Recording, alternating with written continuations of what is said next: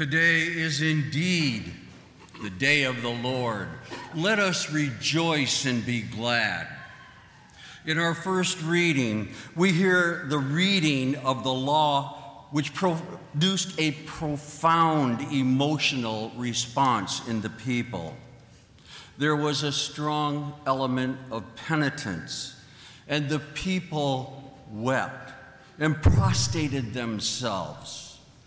But Nehemiah, Azariah, the priests, the scribes and Levites who were instructing the people said, "Do not be sad, do not weep, for today is holy to the Lord your God. Feast and be merry."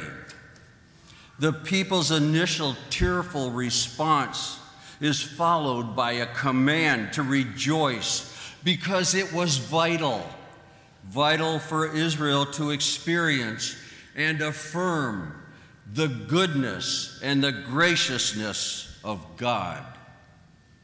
In our second reading, Paul's intention is to stress the essential unity of the church. The church is a healthy body, and every part of it has a special function for the good of the whole church. Just as within the body there are many parts, each of them has a differing function for the good of the whole body. This is much like the gifts that is given to each of us in Christ's church today. However, the gifts that have been given to us are not for our glory and esteem, but so that we can help build Christ's church on earth. In Paul's writing today, he paints one of the most famous pictures of unity of the church that has ever been written. Men have always been fascinated by the way in which different parts of the body cooperate with each other. Although the body consists of many parts, there is unity in all of them. So it is in Christ's church. In his letter, St. Paul draws a picture of the unity which should exist in the church today if it is to fulfill its proper function. The quiet time that we have, we might consider if we are properly utilizing God's given talents to us to help prosper and grow Christ's church as God has intended us to. In the gospel reading today, Luke begins by acknowledging that many before him had written down a narrative of Jesus' life. It's interesting to note and very significant that Luke was not satisfied with anyone else's story of Christ's life and wanted to make sure that it was absolutely and accurately recorded for all ages. And thus we have Luke's gospel today. No one denies that the gospel of Luke is an inspired document. And Luke begins his gospel today by saying, after investigating anew, he is affirming that this writing is a product of his most careful historical research and just not a mimic of what others had written before him. Luke investigated the events himself and searched diligently for the truth before he recorded them for us.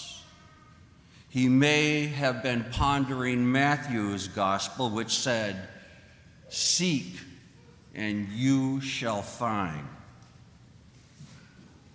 Upon leaving the wilderness, Jesus knew that his hour of beginning his ministry on earth was upon him. And he had decided to start his preaching and teaching in Galilee because Galilee had the most forward-thinking and least conservative people in all of Palestine, they would be listening to his new message. There was only one temple in Jerusalem, but many synagogues throughout Palestine. For every 10 Jewish families, law said that they must have a synagogue. In a synagogue, there were 3 parts of service: the worship, where prayer would be offered; the reading of Scripture, where several people from the congregation would take part in the readings; a time for teaching, when the president of the service would invite any person who had a special or inspired message might present it there. This was Jesus' chance, because in all the synagogues, they were open to him at this stage in his life, and he took full advantage of them. And the news of him spread throughout the area, the whole region of Galilee and Palestine. Then Jesus might have become homesick. When each of us leaves home for the first time, we look back and we think of the good times we had there, and we might become homesick. Maybe Jesus was homesick, so he returns to Nazareth, where he had grown up. And I am quite certain that many of his friends and his relatives were very happy to see him, but most importantly, Mary, his mother. She was overjoyed to see, and to be in the presence of her son again. On the Sabbath, Jesus went into the synagogue, and he stood up to read the writings of the great prophet Isaiah. And after he had read this great writing, "Today this scripture passage is fulfilled in your hearing," he was talking about himself. Today this scripture passage is fulfilled in your hearing. And all who heard and witnessed him at that time were amazed at the audacity that this man had. And they were filled with anger. Isn't this Joseph's son? Didn't he grow up with us? And he is saying that today this scripture passage is fulfilled in your hearing, that the Messiah is present among you. And they were filled with anger. And they took him to the brow of the hill, and they were going to cast him over it and kill him for his blasphemy. But he walked right through their midst and continued his mission of spreading the good news that we have today in our Gospels. For the last 3 years of his natural life, Jesus lived a life of a wandering minister. And in many cases, he did not even have a roof over his head. He did not have enough to eat many times. And he was constantly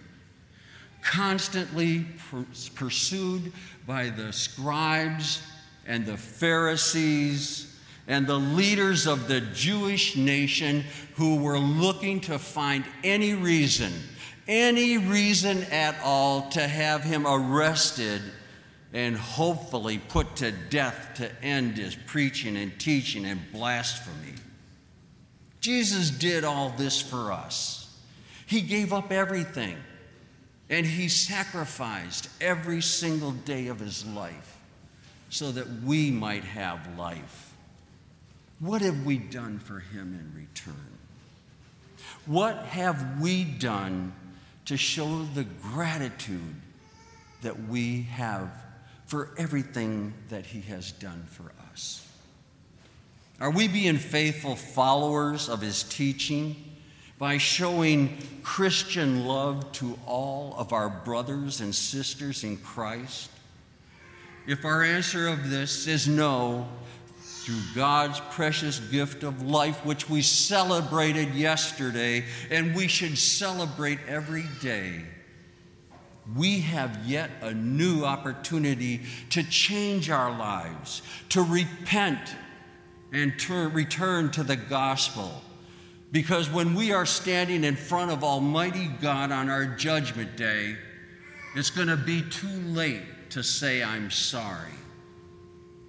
As we proceed on our faith journey through the church year, may the light of Jesus Christ, through the gospel teachings, continue to unfold for us the truths of the gospel, that they may penetrate to the very depths of our soul and fill every area of our daily lives with his love, his mercy, and his forgiveness.